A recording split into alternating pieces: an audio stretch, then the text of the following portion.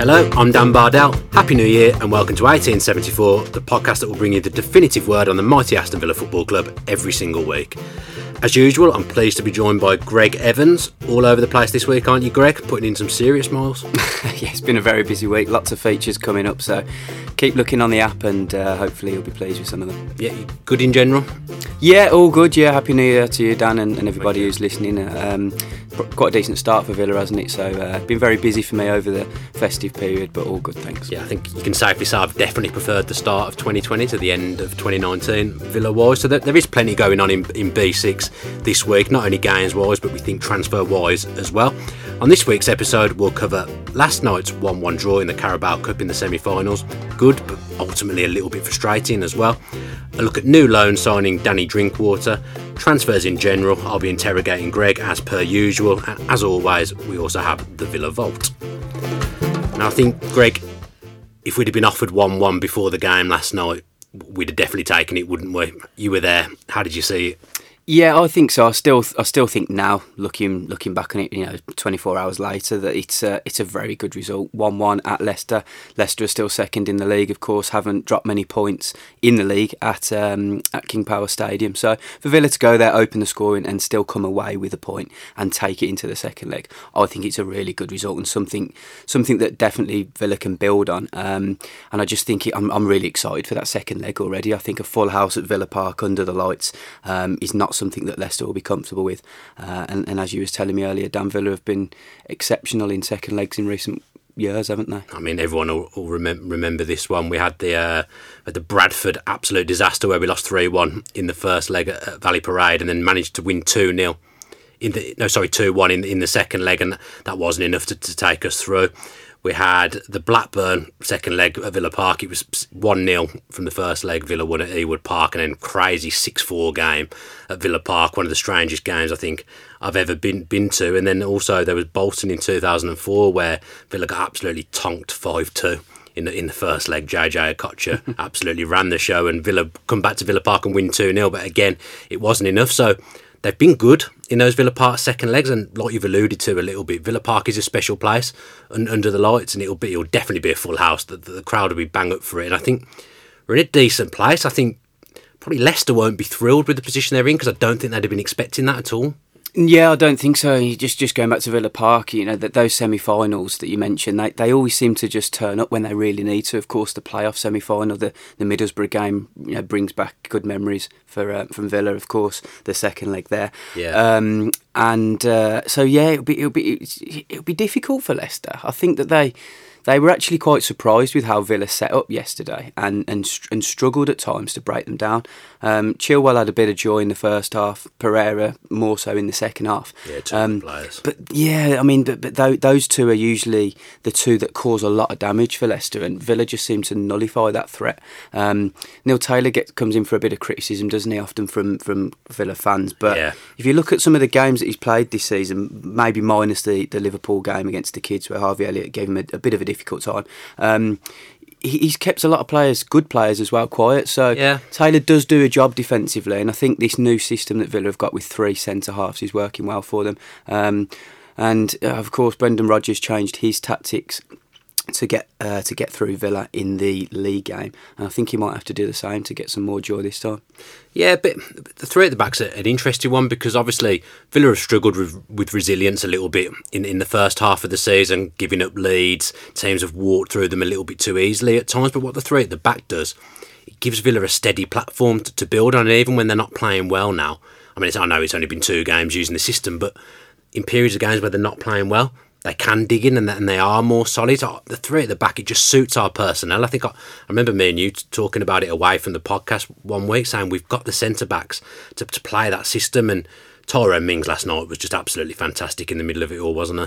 Incredible. I mean, it's unbelievable how much of an influence he has on this team now. And when he's not in the team, Villa are just not quite the same. Dean Smith's been saying for quite a few weeks, even months, that he's got 5 decent centre halves. So it's a surprise really that he's taken him so long to play the 3 at the back. I think Bjorn Engels probably started the season the best out of the 5. probably now he might be fifth choice. I mean, he's dropped right down, hasn't he? I remember I thought James Chester played better than him in the game at Fulham. I thought he looked more comfortable on the ball, and just this sort of calm, assured figure. But it's great to see those three English centre halves currently in place. Cons are obviously only 21 still, Hawes 24, and then Mings 26. So they've still all got the best years ahead of them. But Mings in the middle, he really pulls that group together. It's just his leadership qualities as well. Never ever. Gives his teammates around him a second really free. No. He's always organising and guiding them. And a special mention to Courtney Hawes yesterday as well, because I thought he was outstanding. Yeah, he's been really good actually. The Norwich game on Boxing Day, they fired a lot at us towards the end of that game, and he was the one who really stepped up when we needed him. And I mean, he hadn't really played much up until the Christmas period, had he at all? He'd been really on the periphery. Dean Smith hadn't really shown much faith in him, but it just shows you need a squad. Everyone pretty much has been involved now, and you'd have never said that Hawes would have got in over Engels at the start of the season, but three at the back, Engels is actually the big loser out of it all, isn't he? Because I think he's the only one of the five that would struggle to play on the outside of the back three. He only gets back in that formation now if something happens to Mings, I think. Yeah, I think you're right, actually. I think Mings and Engels had developed quite a nice relationship early in the season. They were playing quite well, but for one reason or the other, the three that they've currently got just suits those players better. I think that Norwich game for Hawes was his first ever Premier League win. I think it was probably his second or third Premier League appearance. So he's a top flight rookie, so to speak. But he's developed and come on very well, and I think that he could be a big player for Villa in the future. Was Chester ahead of Engels last night on form? Engels wasn't carrying a knock or anything, because it was Chester who was on the bench last night. He was ahead of him on merit. So to speak. I mean, I think so. I think the games that James Chester's played, he showed that what a quality and comfortable player he still is. We all know, we've spoke about this in previous podcasts, the injury problems that he suffered. He's coming towards potentially the end of his Villa career, because he's out of contract in the summer. There is an option there for Villa to sign him up for another year, but no inclination at this time whether they will or not. So we'll wait and see. But it's good to see Chester back in the fold, because I think we both agree that he's a big part of this club, and somebody who we both know feels very strongly about the best interests of this club. Yeah, the man in between the sticks didn't do badly last night either, did he? Ian Neeland. No, I mean, I didn't think I'd be hearing the Villa fans singing Norway's number one at any point this season, but it was there. Incredible, really. I mean, the Villa fans were singing about Jack Grealish earlier in the first half, and then the only other individual player that they singled out was Orjan Ireland. So shows how much he's come on. I wrote a piece in the Athletic today about it, just saying that. How much Neil Cutler has worked with him. He's a good coach, Neil Cutler. Very, very highly rated at the club. Yeah, Dean Smith loves him. The players that have worked with him love him. Every goalkeeper that I've spoken to that's worked with him loves him. So Villa have got a good goalkeeping coach on their hands there, and clearly he's improved Orjan Ireland, and he might just save Villa a bit of money there, mightn't he, if he can continue in that form. Yeah, I mean, we'll come on to transfers later, but I think every time we've seen Neeland this season, I don't think he's put a foot wrong. I mean, even his claim in the last minute against Burnley from the corner, for someone who I don't think had really touched the ball at that point, that's some claim when you're under pressure against a big physical side. And you can see that Cutler's worked with him. He's a completely different proposition to the goalkeeper that we saw when he first joined up. I like his distribution as well. And I actually think, I mean, I know Heaton and Steer are injured, but that's a good three goalkeepers. I don't think many teams will have a better number three than that, an international goalkeeper. No, very good. And Orjan Ireland did an excellent interview with Matt Mayer at the Express and Star, well worth a read. And he went into detail about he's 12 months out and what he's done to improve. I thought that was excellent. He just said, I've had to become more brave. And that was his downfall, physicality. He wasn't strong and brave enough, maybe physically and mentally. But the way he commands his area now, he just shows that he's got that authority now. And took a whack off Johnny Evans, didn't he, last night, by coming to collect a cross at a really important time in the game, and Villa were heavily under pressure. So. He's improved massively. Villa have got a very good goalkeeping group at the moment. They rate Mateo Sarkic very highly as well. Yeah, he's done well at Livingston. So he's had a good loan period, which is decent for him. It's just a shame really that he's been recalled, and that's potentially hindering his development because he's not going to be playing because Nyland is the number one, and Villa obviously are in for another goalkeeper as well. But the goalkeeping department's strong. They hope to move on Lovre Kalinic. Just hasn't really worked for him.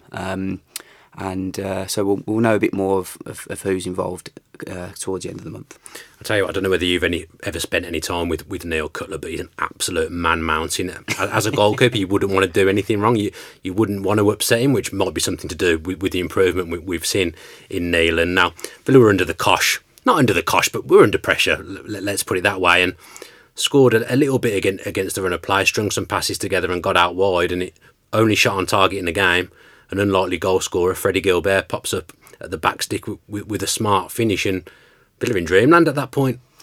Yeah, I thought, wow, what a brilliant start. I think that they didn't make too many changes to the game against Burnley. No. The only other than injury and force changes, the only other one was Gilbert replacing Al Mohammadi, wasn't it? So yeah. I just think that Gilbert offers that bit more going forward. I'd like to see him, as the regular right back. I just think he gets forward, but more often than Al Mohammadi, and showed that last night when he got on the end of that cross. And first goal for Villa, he'll be second. He scored against Crewe earlier on. Did he? Wow, was it that game? I can't remember that. My memory's getting worse, isn't it? Yeah.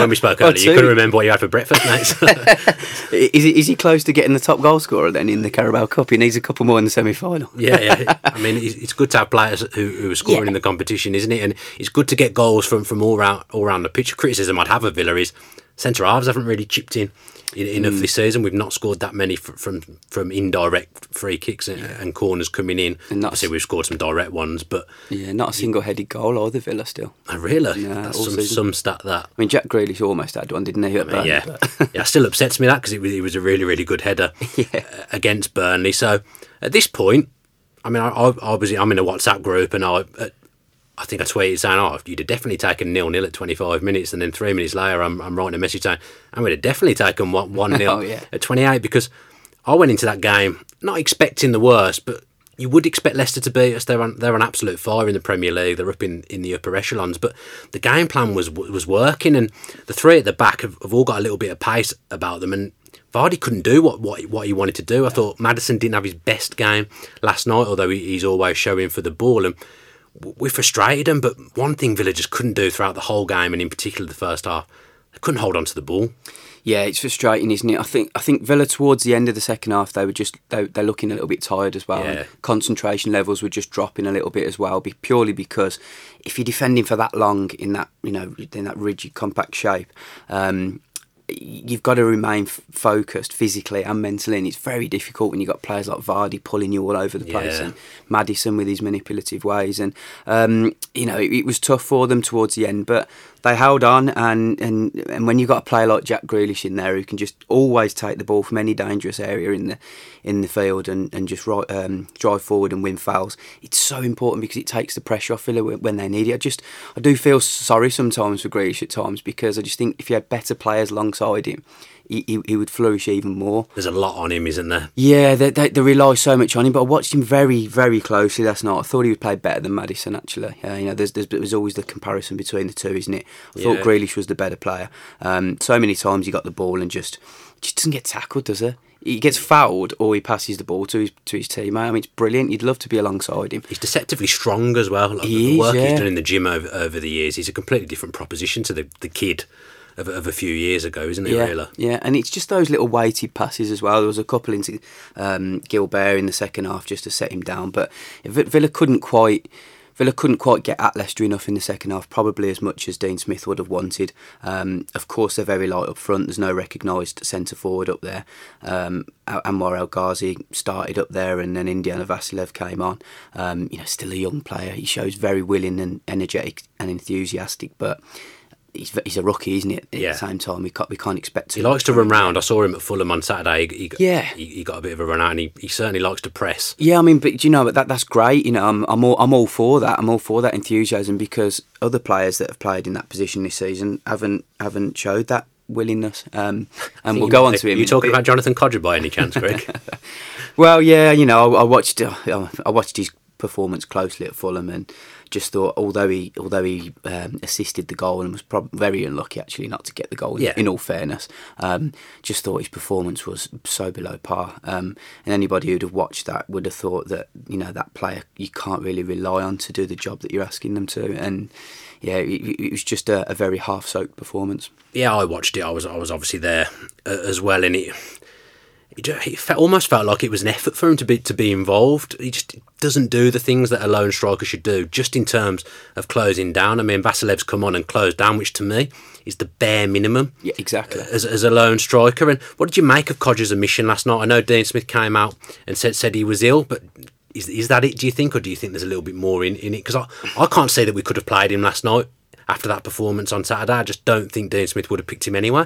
No, well, look, I wrote about his performance on Saturday, and I don't like to single out players and criticise them unless they, completely deserve it. But I just thought that Codger just didn't do enough for the team, and you would have been, if you were a teammate of his, you'd have been so frustrated with him. You can see it; it's written on some of their faces. Sometimes when he plays, you can see the players get frustrated with him. You would just be so annoyed because he just felt like he wasn't pulling his weight. And I spoke to Gary Thompson, the old Villa striker, and he said to me, he's been playing like a player that wants to leave for the last year, and I thought in some ways that summed it up, quite well, to be fair. But I think if you were to analyse his performance against Fulham, then it would be very, very difficult to put him in again 3 days later. I'm not going to say that Dean Smith's lying and saying that he's ill. No. I'm not saying that for any minute, but Dean Smith was at the under-23 game on Monday. He watched Vasilev score 2 goals in the first 4 minutes, and his initial thought was, right, I'm having him on my bench on Wednesday. So whether he had preempted that Codger wasn't going to be playing anyway, because I really think we'd have gone with that front three regardless. I think so, yeah. Whether Codger would have been on the bench as well as Vasilev or instead of, who knows. But we'll go with what Dean Smith said, that he was ill. But I don't think he'll be featuring him very often for Villa in the times ahead now. Yeah, it was a great performance from Villa last night. Some really good moments, especially defensively, as we've talked about, mainly from Mings. But as has been the case so many times this season now, it's just that one moment. Villa are such a frustrating side because they do so much very, very well. They've just got these little bad habits that let them down. And last night, we've witnessed it again, just poor decision-making between Konsa and Luiz. And Iheanacho, who seems to absolutely adore scoring against Aston Villa. I think we're one of the only teams he ever seems to score against, because he scored a few against us for Man City as well. He's punished us with a good finish, Neil, and with no chance. But what did you make of that little passage of play? Yeah, it's disappointing, isn't it? I mean, I feel like we're going really negative here. I feel like we're picking out all the... Yeah, I don't mean to. I know. It's just, let's get it straight to start with. It was a good result, 1-1 at Leicester. Villa have started the year quite well. They won at Burnley, so they're on the up, I think. Yeah. But yeah, you are right to highlight some of these individual mistakes. If you look at the passing statistics between Nakamura and Luiz last night, I mean, it wasn't good. It's very frustrating, but at the same time, if you think, well, Danny Drinkwater might be coming in to replace one of those two, John McGinn, when he's fit, might replace the other, then probably these are two players that might not be first-team regulars in times ahead. Let's hope that it's just their first year in the Premier League. They're still getting used to things. They're going to develop into better players, but at this crucial time, they need these two to be putting in just a little bit more. I mean, it's basic errors. Like Konsa would have known that. You got to blame Konsa a little bit for the pass. Yeah. But then also Luiz should have been much more alert to it and just not bundled off the ball so easy by Chowdhury. It's not the first time he's been bundled. But it's not either. The first time, exactly, yeah. He's a player he's still only 21 years old. He's developing, he's learning, but he's got to learn quick because too many more of these mistakes and it's going to cost Villa badly. Yeah, what worries me a little bit with Luiz is I've come in for a bit of stick on social media for criticising Luiz, but to put it into context, I'm not for 1 minute saying he isn't a fantastic footballer. His technique is absolutely spot on, but it's his awareness and his defensive side of his game, and he is only 21 in his defence. It's that concerns me. And my other concern is I feel like Villa are developing in him, and he's making mistakes playing for Villa, and obviously he's been involved in a bad goal for us last night. When he starts to do well and he gets it right, Man City are going to have him back. And I just feel like we're not getting the best side of that deal, if you know what I mean. I don't want a player to learn and make mistakes at Villa just to go to Man City. Yeah, I get your point in that respect, but I suppose, is it any different to getting a loan player? No, I suppose you look at Tuanzebe last season, although he didn't really make mistakes. I think that's the thing. You look at Tammy and Tuanzebe last season, and you've kind of got, not the finished article, but someone who's ready for that level. I don't think Douglas Luiz is 100% ready for this level yet. I'm not sure Nakamba is either, to be fair to Luiz. I think putting them both in there together is not something I'd do, to be perfectly honest, because they both gave the ball away. You've alluded to the numbers last night. They're pretty bad. They both gave the ball away so much, and they just put us under undue pressure at times. Yeah, it's a difficult one. I think Dean Smith would probably know now that the two of them together doesn't necessarily work. Maybe. It's happened more times than I think it should have done. Yeah, maybe. I mean, Danny Drinkwater's going to come in, isn't he? Yeah. He's going to replace one of them, and then there's a likelihood of Horehan is another option to replace one of the two as well. I just think it's something they're going to work on. He would have known that. Dean Smith will critically look through the game and know that they've made too many mistakes. He'll either try to rectify that by making them better in training. It's his job at the end of the day to improve these players, or he'll change the personnel. Yeah, you got the feeling in the post-match interview with Mings and Neeland, I don't know whether you saw it, you could see that they were pleased with the result, but ultimately, like us, they were just frustrated with that goal. They talked about not keeping a clean sheet a couple of times, and when you've had such a good game as those two did, and someone else makes a mistake in the middle of the park, it must be a difficult one to swallow. But at that point, 1-1, I'm starting to think, this is the Tottenham game all over again. We've been leading for most of it, and we're going to end up losing 2-1, 3-1. But to be fair to Villa, they regrouped and they held on. Yeah, that's a positive sign. It shows that they've learnt from their mistakes, and they've still dropped more points than any other team from winning positions in the league. So that's something they would needed to have worked on. I think they rectified it last night. I think they showed a bit more resilience, a bit more grit, determination. Yeah. And they're halfway through this tie now, but I firmly believe they've got the advantage playing at home. Yeah, I mean, I think the bookies will probably disagree with you, and I imagine Leicester are still the favourites, but we've put ourselves in a good position, and I think before last night, that's all you could have asked for. Exactly. Greg, you've talked about being all over the place this week. I can only presume you forgot to pack a certain amount of clothes because you're very, very casual tonight. Look like you need some help, which leads us nicely into our new sponsor, Stitch Fix. Do you know much about them?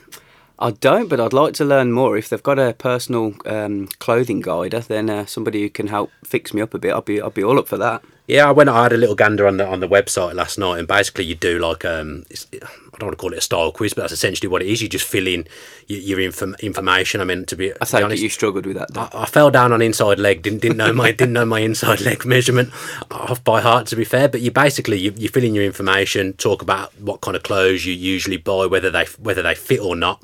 What kind of fit, like for example, I'm usually a medium, but sometimes they can come up quite small because I'm tall. So you fill in, answer questions like that. Very, very personalised service. You basically just get recommended clothes off the back of what you fill in, and they send you a box of clothes over. You pick what you want, and you send back what you don't. And I believe as well that the stuff you don't want, you then get it replaced with stuff that you might like. Fill in more questions, change your preferences, and it's a really good setup. Actually, I hadn't heard of it, I must admit, but I went on it last night and really, really enjoyed it. Definitely going to get some gear from them. Yeah, that sounds interesting. Actually, something that would fit into my hectic lifestyle as well. There, I'm all up for getting some free clothes sent to me as well. So if there's any more of that. Yeah, I mean, basically all you got to do to get started with Stitch Fix and support our podcast is go to stitchfix.co.uk/athletic. You can do that now. That's stitchfix.co.uk/athletic. Sign yourself up.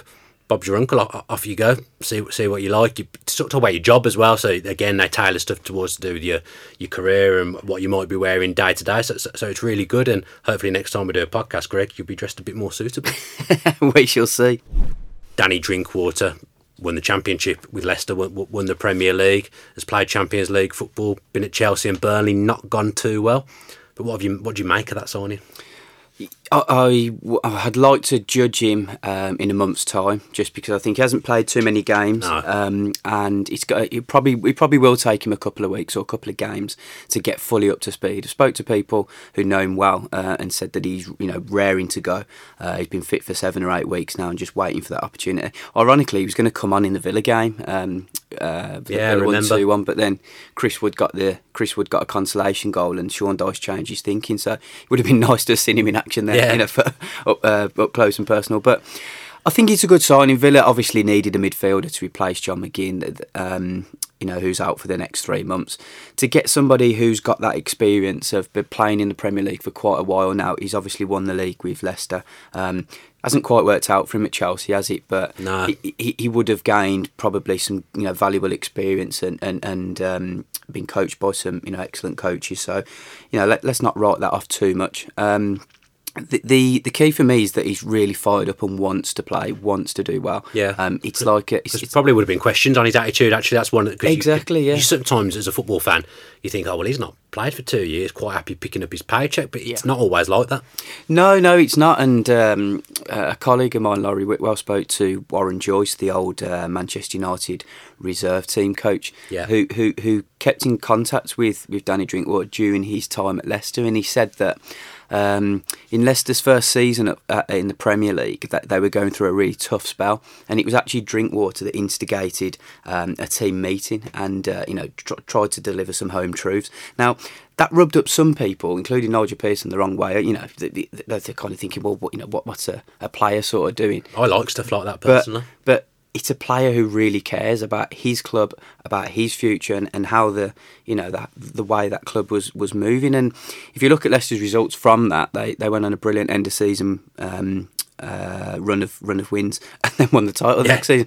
Now, I'm not saying he's going to come into Aston Villa and change it that dramatically. We'd love to see it, but of course we would. Yeah, but he's got something about him. He's going to fit in well to the dressing room. Dean Smith met him and was instantly taken back by his qualities, by his leadership qualities, by his attitude. So all that's left now, we've built him up a lot. All that's left now is for him to go and do it on the pitch. It's important to say you're saying about him replacing McGinn. Obviously, they're different kinds of players. That they're like for like. Not like for like. But we've talked about Villa's ball retention last night. He's someone that's going to help with that because that's his game. Sitting deep, picking passes, looking after the ball. And you look at recent games, that is what we've missed in there. Yeah, exactly. I mean, Villa have still got creative players that will be playing ahead of him. It will be his job to win the ball or collect the ball and pass it on to those people that can do more. At the moment, Villa aren't really doing that. Louise and Nakamba are struggling to, for basic passes. And they just need somebody to have that cool, calm head in the middle of the park. And I think he'll do that. Yeah, the signing's grown on me. I must admit, when we first linked with him, I thought, a bit of a lazy link that. I don't think that's going to happen. People are just putting 2 and 2 together and coming up with 5. But actually, as it's gone, did it move quite quickly? Because it feels like we were linked with him originally, then it went quiet, and then suddenly, just in the space of a morning, I mean, realistically, it would have been going on for longer than that, but suddenly the papers have picked up that he's coming to Villa, and then it's happened a few hours later. No, it was a deal that took quite a long time to complete. I wrote about it in depth in The Athletic, which you can read. But to cut a long story short, Villa's recruitment team were negotiating with Chelsea's, the powers that be at Chelsea, and they were driving a very hard bargain, Chelsea. They wanted Villa to cover the entire 110,000 a week wages. I mean, that would make him the highest paid player at the club. Exactly, which is one of the reasons why Villa didn't want to do that. Yeah. So Christian Perslow and Suso were locked in negotiations for a long time. They agreed to eventually pay half of his wages, and the deal was done. So Drinkwater's loan move expired at Burnley on January the 6th, and by January the 7th he was at Bodymoor Heath signing the deal. So it just shows how desperate he was to get that move done. He actively asked Burnley to leave because he'd heard of Villa's interest. Yeah, so one of the things that I remember Drinkwater for when he was at Leicester, he was the one that was raking the through balls through to Jamie Vardy, and obviously at Villa he's not going to have a Jamie Vardy, but Greg, it's probably the moment you dread. I interrogate you enough in general life now, but I'm coming at you on the podcast as well. What's going on with us signing a striker? Well, or 2 strikers? They're still desperate to get one in. The messages that I'm getting is that they will have a striker in on board before the kick-off against Manchester City. When does that have to be done by?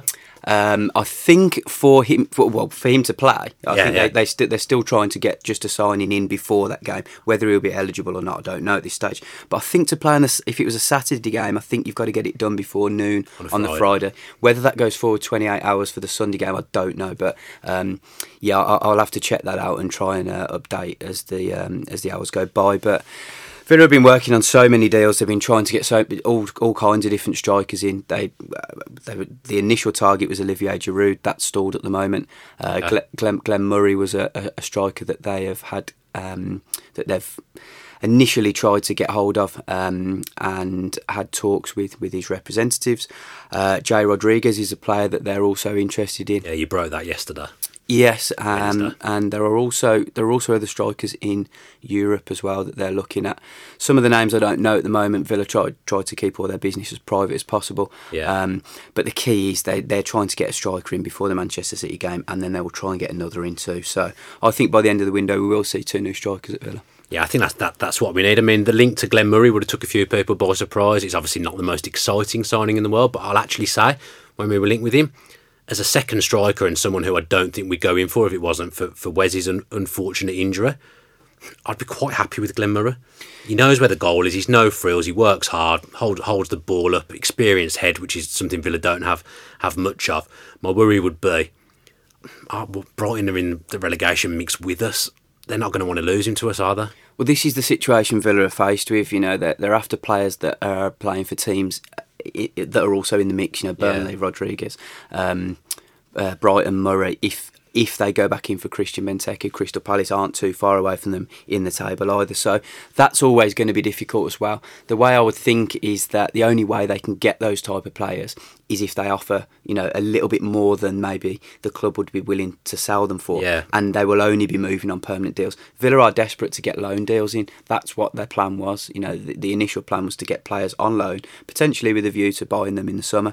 But to get for a player like Murray, for example, or Rodriguez, they're going to have to buy them, because why would Brighton or Burnley lend a player for the second half? It just doesn't make any sense. They wouldn't do it, you know, especially with, you know, they'd leave them light as well themselves.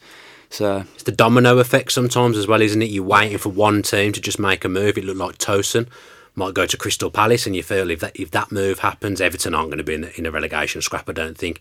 Tosun goes to Palace, maybe Benteke comes available and someone gets him, or to be honest, I'd like Villa to get him if I'm being quite frank here. And then there's that domino effect that happens. You're kind of waiting for that, but that doesn't tend to happen till nearer the end of the window. We need a striker now. Yeah, I mean the injury to Wesley has obviously accelerated Villa's thoughts. They want to get a striker in quickly, but the initial thoughts before that was that they were going to act later in the window. And as you say, that's usually when players become available. And you know, there will be lots of players that will be wanting to move this window. I mean, you look at the 2 Chelsea lads, Michy Batshuayi and Olivier Giroud. They know that the Euros are coming up and they need to be playing football, but they'll be waiting for the right move over, and they're prepared to sit back for just those extra couple of weeks to make sure they get the right move. Villa might be in a position where they don't get their top choice, but it's almost desperation at the moment, isn't it? Because to be chasing 2 strikers in January, which is a notorious month to trade in anywhere, difficult. It's just so hard. And Dean Smith has said, you know, time and time again that he wants players with Premier League experience, so that narrows the field even more. He's pleased to hear that though, because again, I think that's completely what we were missing up there. Someone who you can rely on in the games when you need a bit of know-how. That's what we are missing up top. Because the frustrating thing with someone like Jay Rodriguez is, and Villa fans will say this, we could have got him in the summer for 5 million and then another 5 million to come. So why didn't we do it then? Yeah, well, what you got to remember is, go back to that word again, desperation. I mean, Villa have had to change their tact in the last couple of weeks because of the injuries. The plan over the summer was to sign players who are under the age of 26 that were going to get better, with the potential to increase in value. But they've still got those players on board, but it's clear to see that they just need that bit of experience, you know, and Dean Smith is and the club are prepared to change their stance just for these final few months of the season. And I don't think there's anything wrong with that. They've still got the players on board that they've signed. Yeah. The majority of them are progressing nicely and will probably already be worth more than they were when they come to Villa. So what's wrong with taking a couple of short-term deals, but potentially on loan, who are a little bit older in experience? At the end of the day, they've lost. They signed Tom Heaton as the leader, the experienced leader, who was over the age of 33, 34 years old, isn't he? He's not in the team anymore, so they still need somebody in there. Yeah, it's like you say. I don't like using the word desperation. Obviously, you don't want your team to be in that situation, but it's forced, though, isn't it? You know, the injuries. You look at it. Villa's plan before the injuries to McGinn, Wesley, and Tom Heaton, 3 of their best players. Yeah. Villa were initially trying to get 2 loan deals in the summer. In the winter. So it needs must. Unfortunately, they've been dealt a very bad hand, and they're just trying to react to it now. I know every football fan thinks that their team is the most unluckiest team in the world, but I do feel like that with Villa quite a lot of the time. I think it's important to say as well, you've obviously wrote a big piece about Villa targeting Jay Rodriguez, and then it doesn't mean it's going to happen, and then you get the people on social media saying, oh, well, you said he was going to sign. That's not the case. You're reporting genuine links, but that doesn't guarantee that it's going to happen. Of course it doesn't. No, I mean, look, I can't facilitate the deal. All I can write is that Aston Villa are interested in him, and that is a fact. They are interested in him. The other fact is that Burnley don't want to sell him, so potentially as the days develop in the window, it might be a case that Jay Rodriguez thinks, well, am I playing enough at Burnley? Do I want that move? He started 5 games, hasn't he? Exactly, yeah, and so if he fancies that move, then there's a potential for it to happen. But the facts are there. Villa are interested in him. He's one of many targets they're looking at. So yeah, don't shoot the messenger. We'll touch briefly on the Man City game. We're running out of time a little bit. Big ask on Sunday, but a lot of teams have beat Man City this season. They're not quite the proposition they were last season. You kind of feel if Villa had everyone available, they'd obviously have more chance. But if they can get at Man City's defence, there's a chance they can take something on Sunday, especially off the back of a Leicester game where you wouldn't necessarily back Villa to take anything. Yeah, definitely. I don't mean to sound negative, but I do think Man City will have enough to see out that game against Villa. Watched them in the week against Man United, and they ripped them apart for the first 45 minutes. They're frightening when they're on song. Tyrone Mings is no Phil Jones, so we won't go there. But it's going to be a tough ask, isn't it? It's their forward players and the guys just behind Kevin De Bruyne and etc. that are just, they've got so much quality. I think that they'll just have enough.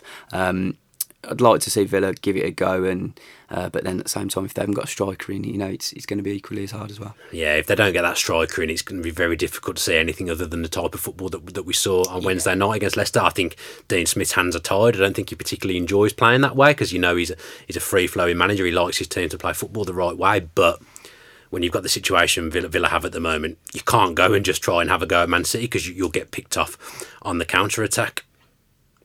Exactly, it's too much to ask to actually take the game to Man City. I just hope Villa have enough in them to give them a game. But yeah, it's going to be a tough ask.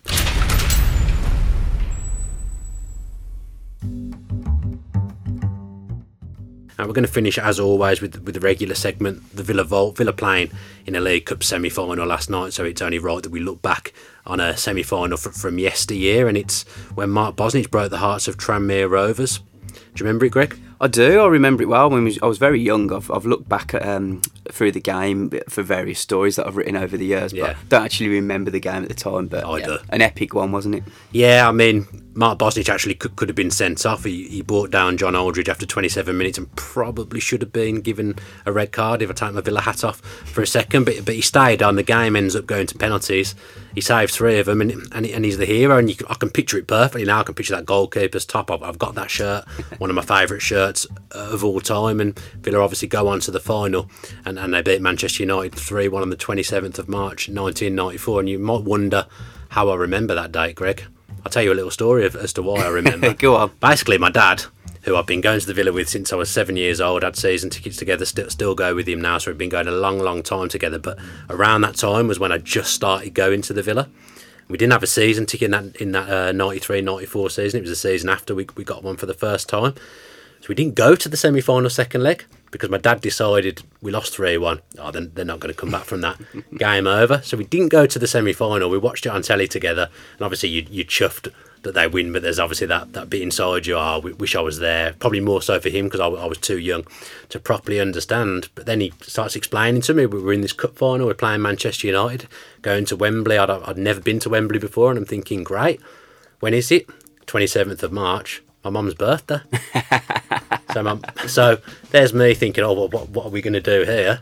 I'll tell you what happened. My dad went to Wembley, but I wasn't allowed to go because it was my mum's birthday. No way. So what did you have to do? I watched it at home with your mum on telly with my family. My mum hates football. She got no interest in football whatsoever. So my dad swans off to Wembley for the day, and I miss out on one of the only times Villa have won a trophy in my lifetime. He owes you a few beers, I think, mate. Absolutely unbelievable, isn't it? Can you believe that? I can't believe that. I would not let my dad do that because it's your mum's birthday. But I mean, I was only about 7 at the time, so there wasn't really much I could do about it. But just, I've never forgiven him for that, and he knows. I've mentioned it loads of times on other things I've done. But it's just that's what I think of when I think of that Coca-Cola Cup. Are you going to get him back if Villa get to the final this year then? Well, he's playing a dangerous game, isn't he? Because there'll be some point as he's getting older where he's going to need me, and I could look back at that and I might not help him out. Don't forget as well, we did actually do a transfer podcast, a transfer special that came out on Christmas Day. If you've missed that one, go back and give it a listen. The landscape's definitely changed since then, but there's some good tidbits in there from the transfer man, Greg Evans. Thanks ever so much for listening to the podcast. Up the Villa.